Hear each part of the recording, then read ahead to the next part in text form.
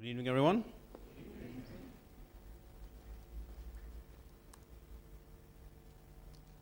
If you have a Bible, please open to Revelation. I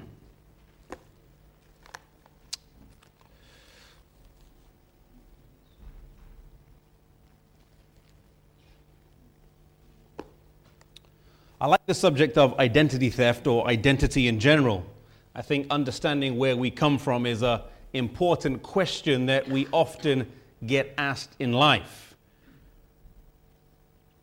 If you have a complicated background, answering that question, you always have to think twice and always have to try and second guess what the person asking the question is really asking when they ask the question, who are you, or where do you come from?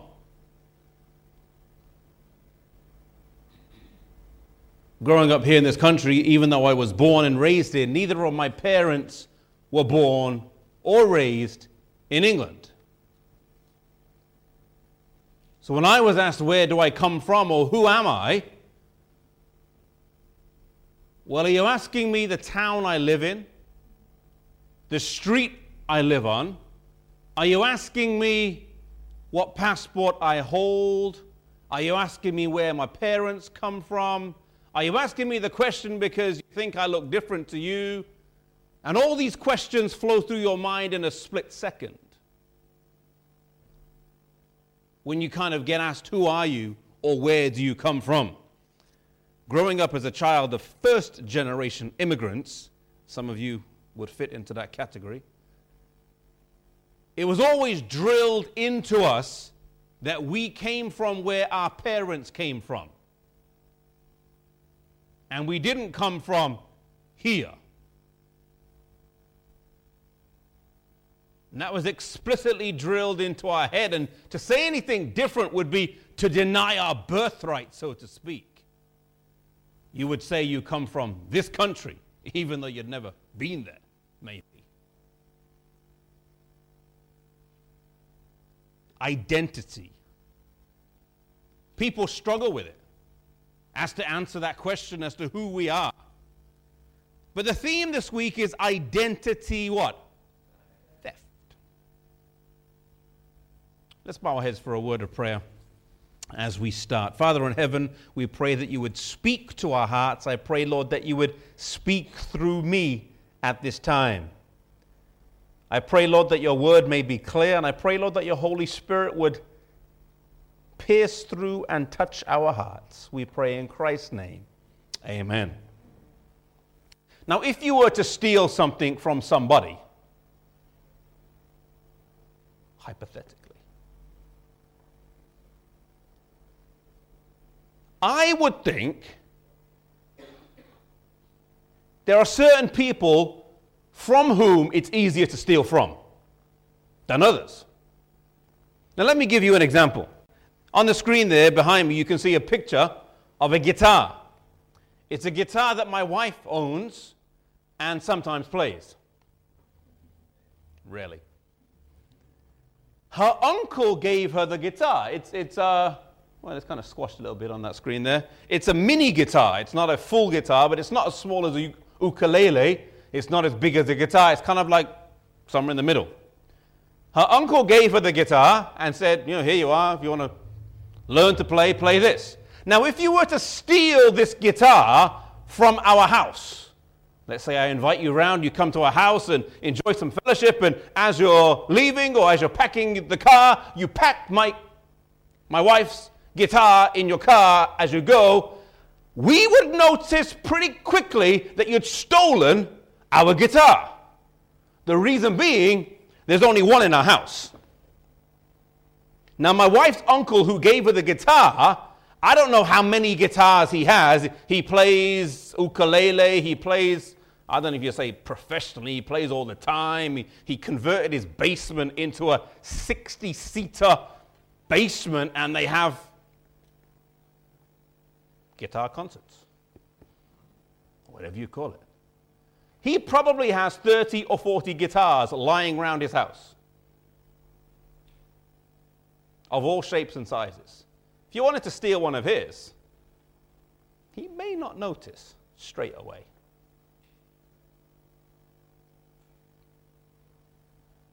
he may not notice straight away.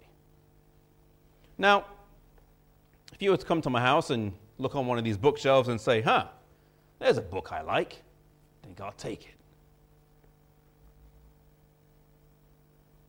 I don't have that many books, but I know all the books on my shelf. And I've got them, maybe I'm a little bit, OCD. I've got them by section. These are my books on the Sabbath. These are my books on Daniel, Revelation, Sanctuary, Reformation history, Adventist history. If you were to pick one off and take it with you, I would know. Because I know what's there. But let's say you went to the Manchester University Library and you slipped one of their books off and took the tag out and put it in your bag. It would probably be a lot longer before someone noticed because there's that many more there. My point is, it's easier to steal from someone who has more than from someone who has little.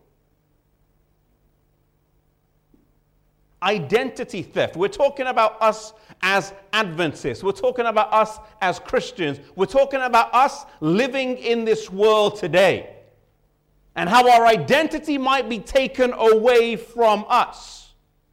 Do we have a lot or do we have a little as Christian Seventh-day Adventists in this world today? I would argue to you that we have a lot. That we have a lot. In fact, the Bible even says that we have a lot. There's a famous verse, we hear it quoted oftentimes in Adventist churches from week to week or from month to month or from quarter to quarter. Revelation 3 and verse 17, where the Bible says, because thou sayest, I am what? Rich and what? Increased with goods and have need of. The Bible describes us as a rich people that have many goods and we don't feel a lack of anything. Could it be that we're so rich that we're losing things around our identity and it doesn't even bother us because we just feel we have so much? We're not bothered that some group or somebody doesn't believe in the 26th fundamental. Doesn't really matter that because we got 27 more. Doesn't really matter that this prophecy is not getting attention or that so-and-so is completely massacring that belief in the Bible. Doesn't matter because we got all of this other stuff as well. And we have such a wealth of information, a wealth of knowledge, that it seems we're just kind of getting chipped away at, unfortunately. You can only have your identity taken away. I won't say you can only. To have your identity taken away, it indicates that at some point you had to know your identity in the first place. You had to know it for it to be taken away. If you don't know it, it's just kind of, it may be taken away, but you're unaware that it's going away. Where in the Bible do we find the passages that deal with our identity today?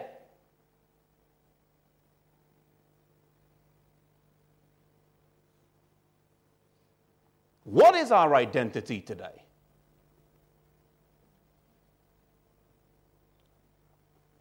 Turn to Revelation. We're going to look at 3 chapters briefly in the short time that we have. 3 chapters briefly in the short time that we have, because each one covers a different aspect of our identity. You know, they say the 3 big questions in life. What are the 3 big questions in life? Well, that's a big one. That's not the one I'm looking for, though. Where do we come from? Before we ask where we go, where do we come from? Why are we here? And where are we going? Those are the real big questions that no matter what your religious or faith background is, those are the questions that you could say trouble mankind. Where do I come from? Why am I here? And where am I or where are we going? Those three questions we found answered in 3 chapters of Revelation. 3 chapters that are very important to our identity, and 3 chapters that I believe we shouldn't just know the reference to, but we should actually be able to know them and be able to unpack them, because it forms who we are. Understanding our background gives us a greater sense of surety in this world today. Revelation 10 is the first chapter that I'd like to take you to. Revelation chapter 10.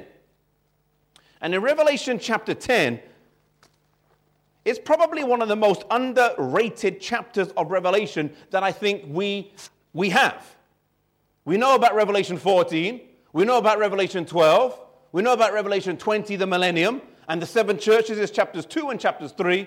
Revelation 7, you got the 144,000. Revelation 10, though, I believe is a crucial chapter when we're understanding what our identity is as Seventh-day Adventists. Revelation 10 describes, in some ways, the historical experience, or you could also say, not just the historical experience, but I would add to that and say the theological roots of the Adventist church.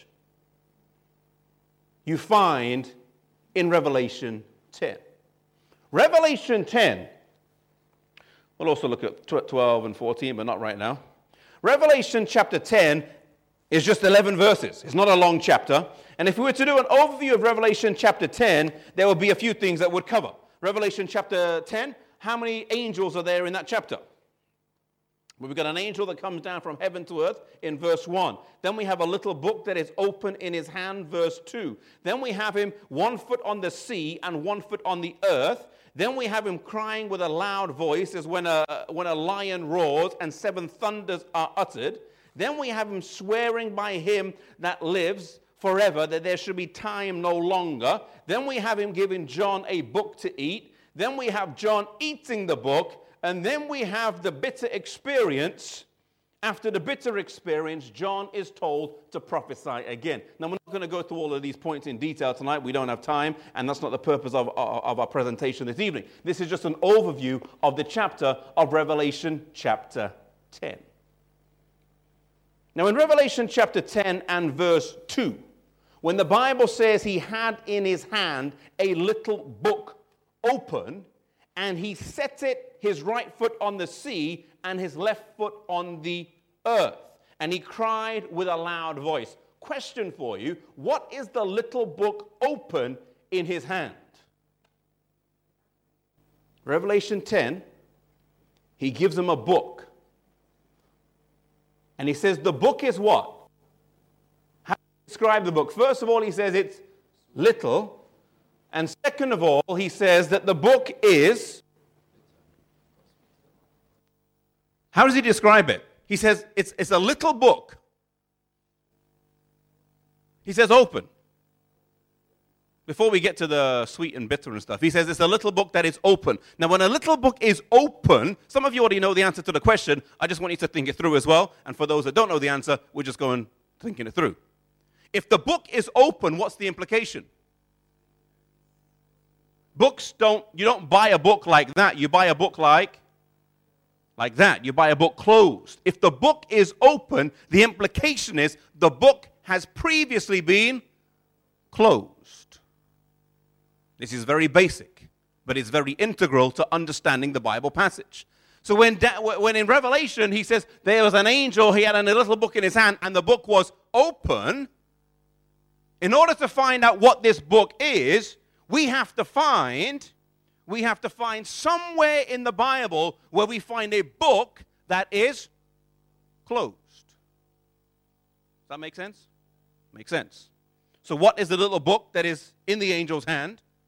There is nowhere in the Bible, apart from one passage, where you can find indication of a book that's closed. Now, some people say, well, what's that book, the little book that's open in the angel's hand? Well, some people say, well, it could be the 7 seals in Revelation. This is chapter 10. You've got the 7 seals in chapter 6, 5, and 7. Not really. Not really. There's only one place, and it's in Revelation chapter 12. Sorry, not Revelation. I always get it mixed up when I say it is. Daniel chapter 12. And if you go to Daniel chapter 12, if you're not quite sure how to find Daniel, just find Matthew and go back a few pages. Daniel chapter 12. And in Daniel chapter 12 and verse 4, we have Daniel doing the opposite. Daniel chapter 12 and verse 4. And the Bible says here, in Daniel 12 and verse 4, it says, "But thou, O Daniel, shut up the" what? "Words, and seal the book, even till" when? "To the time of the end." And then it says, "Many will" what? "Run to and fro, and knowledge shall be increased." Okay? So here we have Daniel shutting up the book until a specific time. He shuts up the book until the time of the what? Now, when is the time of the end? The verse doesn't tell us. It's at the end, almost, not quite. The verse doesn't tell us. It says, seal the book to the what? Time of the end. Now, in order to find the time of the end, let's read verse 5, 6, and 7. It will tell us exactly when the time of the end is. Verse 5, it says, "Then I, Daniel, looked, and behold, there stood another two. The one on the one side of the bank." Basically, that verse doesn't really mean anything to the question we're asking right now. Verse 6, "And one said to the man clothed in linen, which was upon the waters of the river," here's the question, "How long shall" what? "It be to the end of these wonders?" So verse 4 says the book will be sealed until the what? Time of the end. Verse 5, for the purpose of answering this question, we just ignore it. Then verse 6, at the end of the question, it says, how long will it be to the end of? So they're basically asking the question. Verse 7 is then the answer. Verse 7 says, "And I heard the man clothed in linen, which was upon the waters of the river, and he held up his right hand, and sware by him that lives forever and ever, that it shall be," here's the answer, "that it shall be for a" what? "Time, times, and" what? "Half a time." So in verse 4, when he says the book will be sealed till the time of the end, verse 6, he asks the question, when is that going to be? Verse 7, he answers the question and says, it will be until a what? Time, times, and half a time. Now, we don't have time, times, and the dividing of times. This phrase comes up about 10 times in Scripture. A time means a year, a times means minimum of 2 years, and half a time means half a year. Add that up, you get 3.5 years. Some passages call it 3.5 years. Some say time, times, and half a time. Some say time, times, and dividing of time. And other passages will say 1,260 days, which is the prophetic time period that we believe started in 538 and ended in 1798. This was the time period when the Roman Church ruled as a joint geopolitical power. Religio-political power. From 538 to 1798. There is a connection between Daniel chapter 12 and Revelation chapter 10, and it's integral to our identity as Seventh-day Adventists. It's unfortunate that more Adventists understand the link between Daniel 7, the little horn, and Revelation 13, the beast, than know the connection between these two chapters. There's more Adventists that can do a Bible study on how the little horn is the same as the beast of Revelation 13 than can connect the book of Daniel chapter 12 with the book of Revelation chapter 10. We should be well versed in this connection because it forms an integral part of our identity we still haven't quite got to yet. But these two chapters are linked. One is a sealed book, one is a book opened. You've got the one man on the sea, 1 foot on the earth, one on the sea. You've got links between these two chapters that go throughout. But it's not the whole book of Daniel that's sealed. It's only a particular part of Daniel that was sealed. Because most of Daniel was understood prior to 1798. For example, when Alexander the Great was conquering the world, he came to Jerusalem, and as he came to Jerusalem, the Hebrews came out to meet him. And they said, please don't destroy our city. You can find this written in Josephus' book. I'm just summarizing it. They said, please don't destroy our city. Come inside. They took him into the temple. They took him to a scroll. They opened the scroll to the book of Daniel, chapter 8. There was no chapters then, but they found chapter 8 as we would read it today.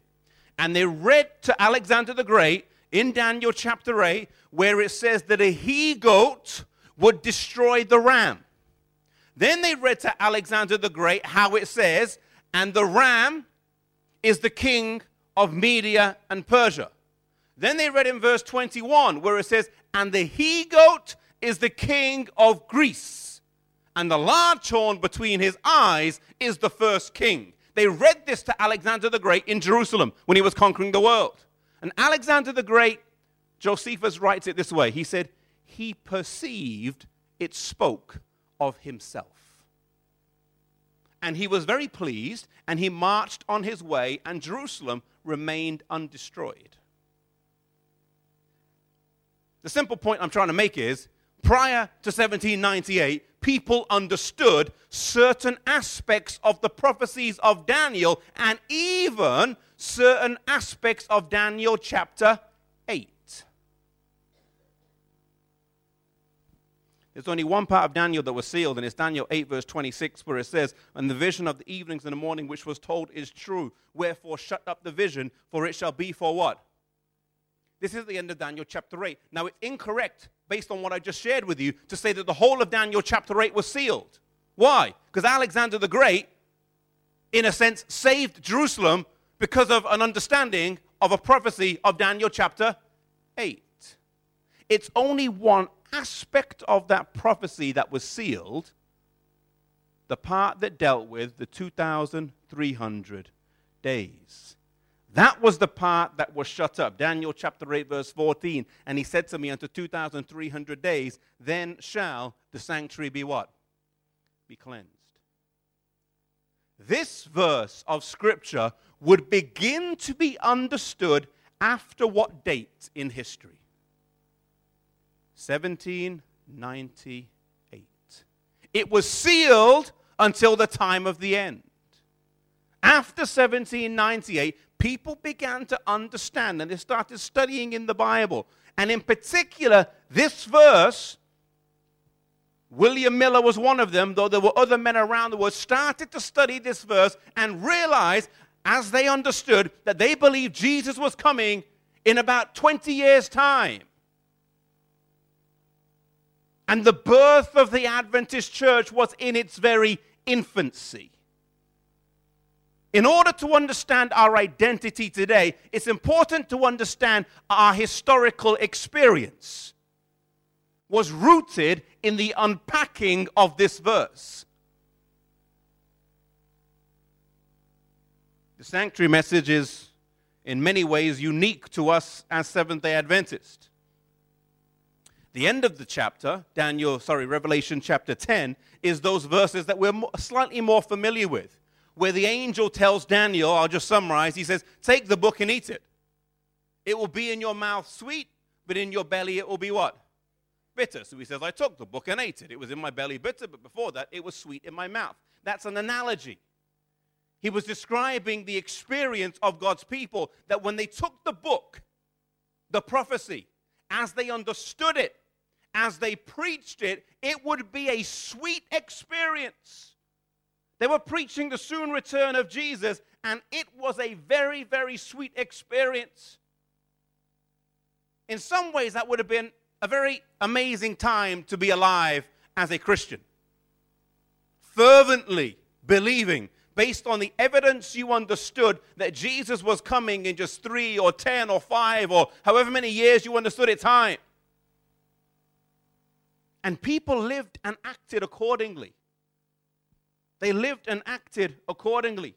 The eating was the understanding proclamation of the word. The little book was a part of Daniel dealing with 1844. It was sweet because it was a joy to understand, but it was bitter right afterwards. It was bitter right afterwards. The sweet experience wasn't just limited to North America. There's other people around the world. In England, you had Edward Irving Germany, South America. There were other people around the world who were enjoying this experience, and it was a sweet experience for many, many people. Is our belief in Jesus' return today giving us such a sweet experience? Or is it just there? Are our thoughts of pensions and retirements and second homes and whatever else?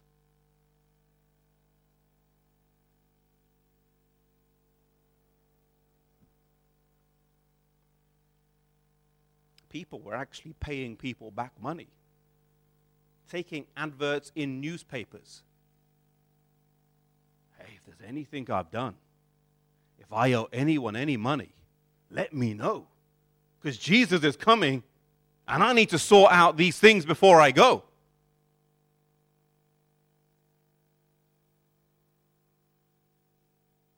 They waited all day, and Jesus didn't come. And then it turned bitter. Myself and Anton and Ika, we had the privilege last year to go to William Miller's farm in Lowhampton. And there we stood on what's called Ascension Rock, where the early Adventists, William Miller and the people in his area, stood looking for Jesus' return. As they stood there all day and waited and watched, Hiram Edson writes, our fondest hopes and expectations were blasted, and such a spirit of weeping came over us that we have never experienced before. We wept and wept until the day dawned.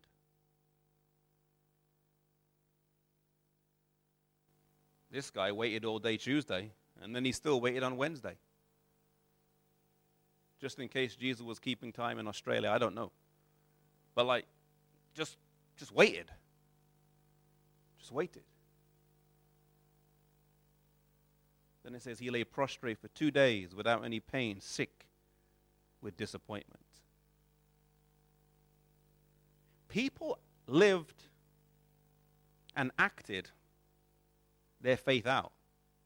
We went to a few places as well where farmers left their potatoes in the field because they said, why harvest them? Jesus is coming. And there's 2 instances. We filmed a lineage episode on it. I'll give you guys a sneak preview. There's 2 instances where 2 farmers left their potatoes in the field. One of them left his potatoes in the field until the beginning of November and then went and dug them. And miraculously, all the other potatoes in the area caught a disease that year, the ones that were dug on time.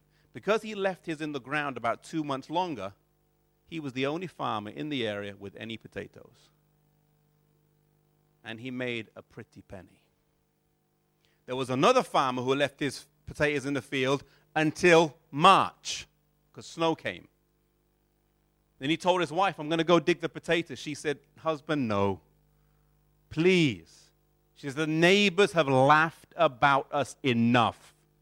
If they see you digging the field in March, we'll be the laughing stock of this community again. He said, nope, I'm going to dig the potatoes. He went up there, put his spade in the ground, and dug up crisp, fresh potatoes that had sat in the ground for 6 months extra. Had enough potatoes to sell enough potatoes to clear his mortgage and have plenty left over afterwards. There are just 2 instances of how God looked after his people. Now, not all the stories have a happy ending. Not all of them, too. But what happened after 1844, Bible historians refer to as the scattering. Because after 1844, what happened is most people, over the course of the next year, gave up their hope in Jesus' return. It was eventually just a small group that stayed faithful and believed that Jesus was going to come.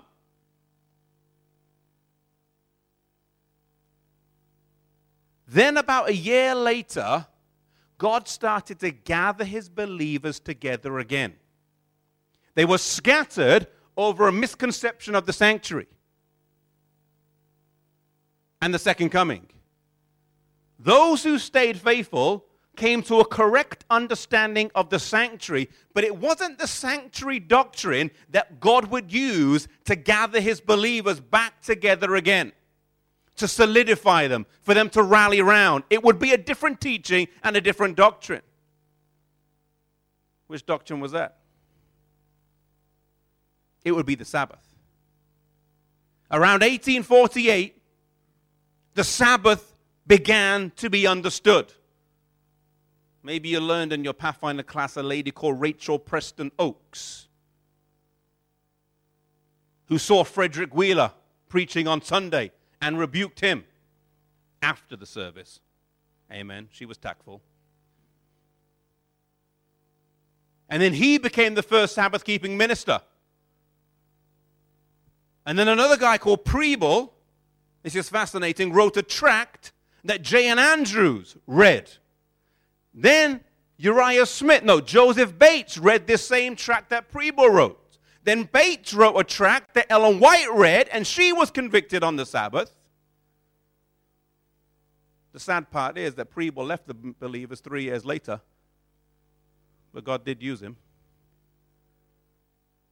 J.N. Andrews got converted, Ellen White got converted, and then slowly this belief of the Sabbath, coupled with the sanctuary, would form the defining uniqueness of this new Seventh-day Adventist movement. This is the early stages. Do we have a health message yet, yes or no? No health message yet. Do we have tithing as a system yet? There's no tithing. Ministers work for free.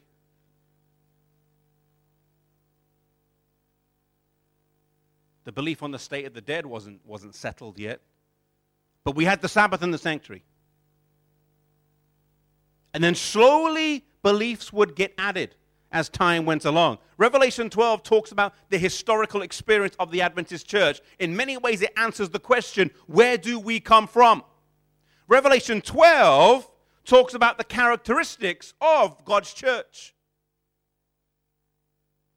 Revelation 12. And there's a couple of characteristics in Revelation chapter 12 that are interesting and that are unique.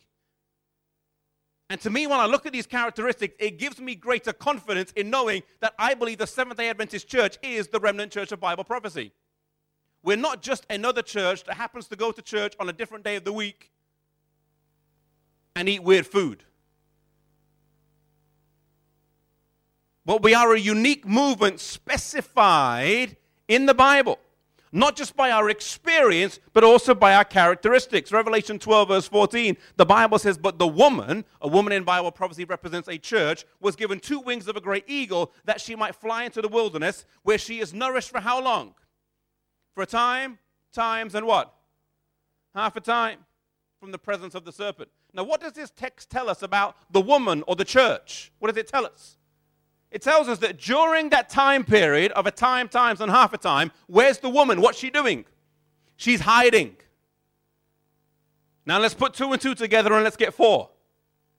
If the woman or the church is hiding during this prophetic time period, that would mean that any church that comes into existence during that time cannot be this woman. Make sense? Because the woman's hiding. So if a church comes into existence during that time, it's not that woman. Because that woman, what's she doing? She's hiding. Now this time, times, and half a time, I'll just put it on the screen again. Same time period.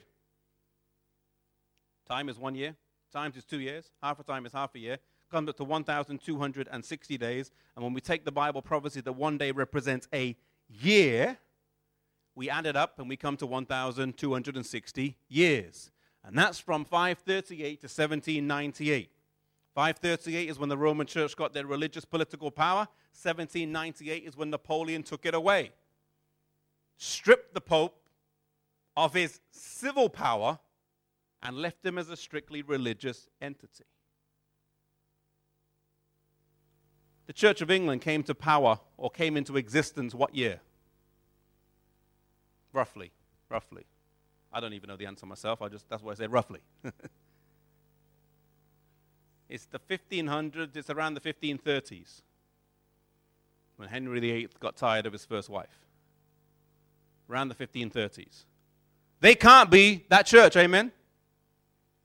Methodist Church. When did the Methodist Church come into existence?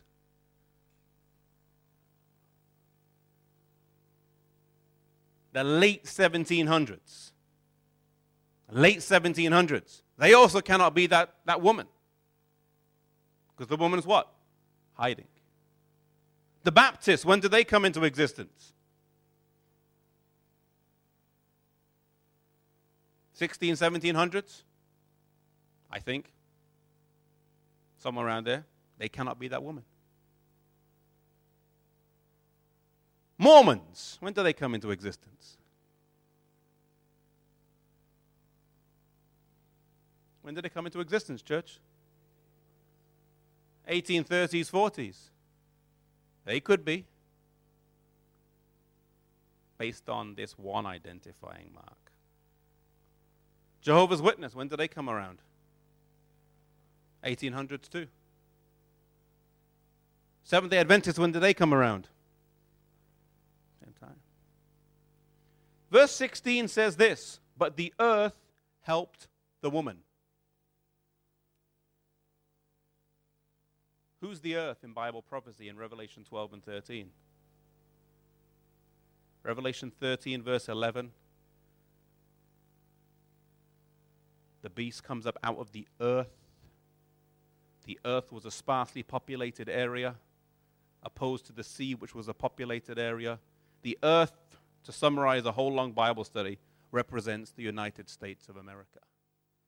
This woman would arise after 1798 and would arise in the country of the United States of America. Where did the Seventh-day Adventist Church arise? USA. Where did the Mormon Church arise? USA. Where did the Jehovah's Witness Church arise? USA. But then you come to verse 17, and that sorts the men from the boys, so to speak. The Bible says the dragon was wroth with the woman and went to make war with the what? The remnant or the rest of her offspring who keep the what? Commandments of God and have the testimony of Jesus. There's more characteristics. The characteristics of God's last day remnant, just a few of them, would be that it would arise after 1798. That would arise on the continent or the country of the United States of America, that they would keep the commandments of God and have the testimony of Jesus. The Seventh-day Adventist Church meets all four of those qualifying marks. Where do we come from? Revelation 10, historical experience. What are our characteristics? Who are we today? Revelation 12. Then we have Revelation 14. What does Revelation 14 cover? I believe it covers our message and our mission. Answering the question, not just of why we're here, but where are we going? If you to summarize the message of Revelation 14, verses 6 through 12, there are some key parts to the message of Revelation 14. One of them, fear God and do what? Give glory to Him. One of them is the hour of His judgment, what? Is come. Worship Him who made. That's kind of a reference to the fourth commandment, the Sabbath. Worship Him who made the heavens, the earth, the sea, and all that in the midst. Verse 8, Babylon is fallen. This message would also point out false worship and call it as fallen. The mark of the beast message is there in Revelation 14, verse 9, verse 10, verse 11. And then verse 12 says, here is the patience of the saints. Here are they that have keep the commandments of God and the faith of Jesus.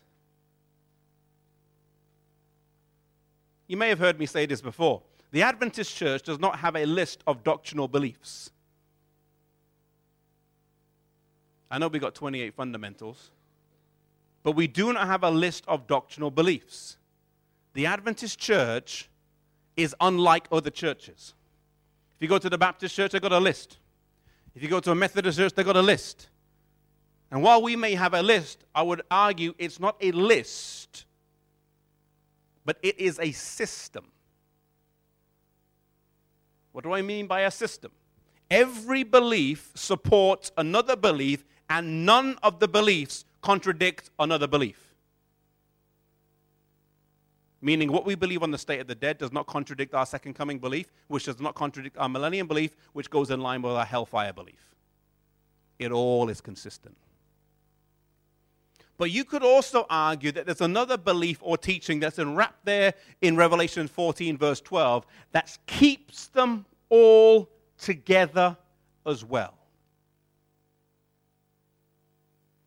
Ellen White has a quotation where she said, the three angels' message.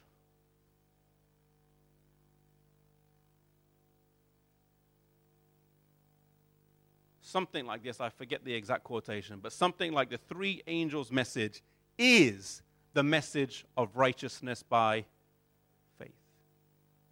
And she uses the word in verity. I forget how it goes in my mind right now. I believe that message of righteousness by faith, that message of practical Christian living, that message of Christ in you what? The hope of glory. The message, if you would phrase it another way, of Christ at the center of everything we do and everything we what? Believe, is the glue that takes this from being a list to a system.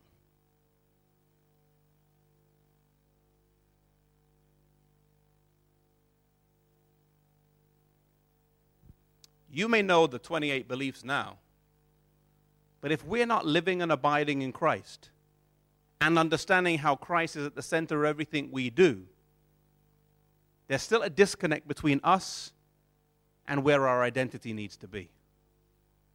We may know where we come from, 10. We may know who we are, 12.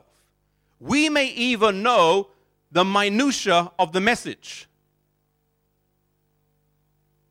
But without that kind of stamp that draws it all together of Christ in us and through us, with our identity in Him, it just is a lifeless list of details that doesn't really have any cohesion or power.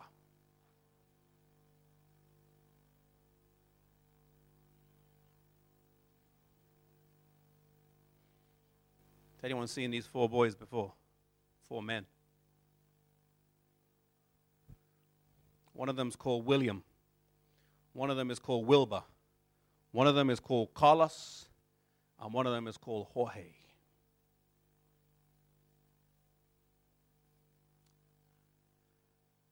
It's a fascinating story. Fascinating.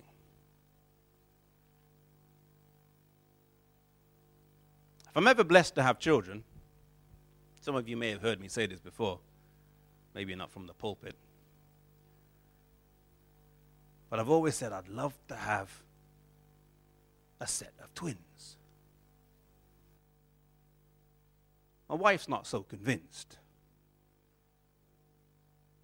but I just am fascinated by twins. It's amazing. Here on the screen, you got 2 sets of twins. 2 sets of identical twins. They were born in Colombia in 1988.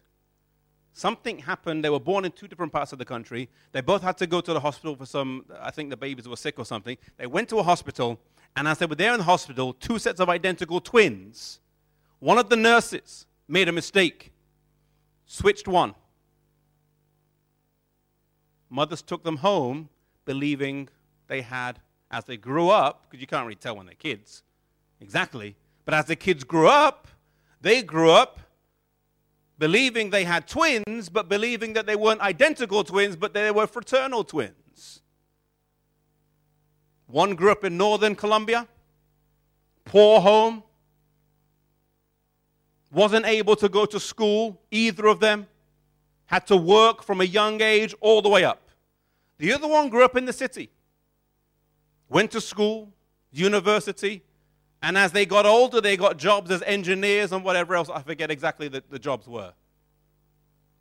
The ones that were born in the country moved to the city and got a job in a butcher shop. Weren't educated, but there they are working in the butcher shop. And the story's long, it's long, but a chance encounter where someone who worked in the office building with Carlos. Worked in the office building, with Jorge. She's in the butcher shop and she saw William. And so she said, hey, Jorge. And William just doesn't know her. But she's seen him because she works with him in the office block. Anyway, through a fascinating series of events, of one of them taking the picture, and then she showed it to the one in the office block, and he saw the picture and said, that's me. And then he went on his Facebook profile, and as he went on his Facebook profile and looked at the pictures of his real twin's Facebook profile, he then saw a picture with his real twin and his believed twin. And when he saw the real twin with the twin, he thought, that's my twin. It's confusing, isn't it? He's like, that's my brother. Anyway, it's a fascinating story. They eventually got together and had a reunion, and it was just about 3 years ago or so. But the interesting thing is, the one of them, it's part of it, it's quite a sad story in some ways. I mean, now they're all friends and et cetera, they all live together. Part of it's quite sad. I think it's William. William would have grown up in the city. He would have grown up in a more well-to-do home. He grew up in the country. Couldn't go to school. But he always wanted to go to school. And he says, the only time I got angry at my mother was when I was about 16 or 17, and I got angry and I shouted at my mom, which wasn't his mom, but he thought it was his mom. It's like I shouted at my mom, and I told her she should have made me go to school. She should have let me go to school. He lived 5 hours walk from a school. They would have had to have him walk to school and pay to stay with someone, and the family just couldn't afford it. And he was like, you should have found a way for me to go to school. And when he first found out about his twin in the butcher shop, he sat down and just cried his eyes out.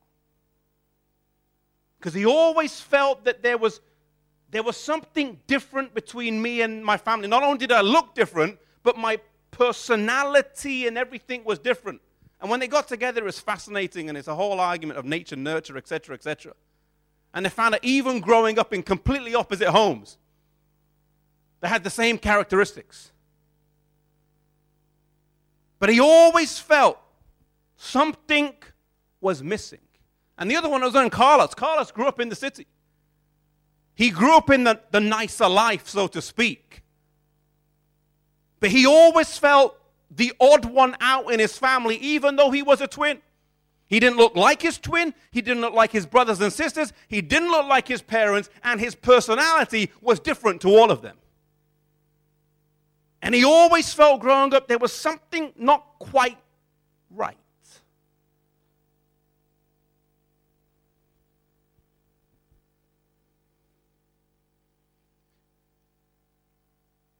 Friends, when we grow up and live our lives without our identity in Jesus Christ, there will always be a feeling of we're missing something. There will always be a feeling that we're out of place. There will always be that feeling that this is not, where is my family? There will always be that feeling that there's something else we should have. Our identity needs to be in Jesus Christ, in His family, for that's where we feel at home. Amen. This media was brought to you by Audioverse, a website dedicated to spreading God's Word through free sermon audio and much more. If you would like to know more about Audioverse, or if you would like to listen to more sermons, please visit www.audioverse.org.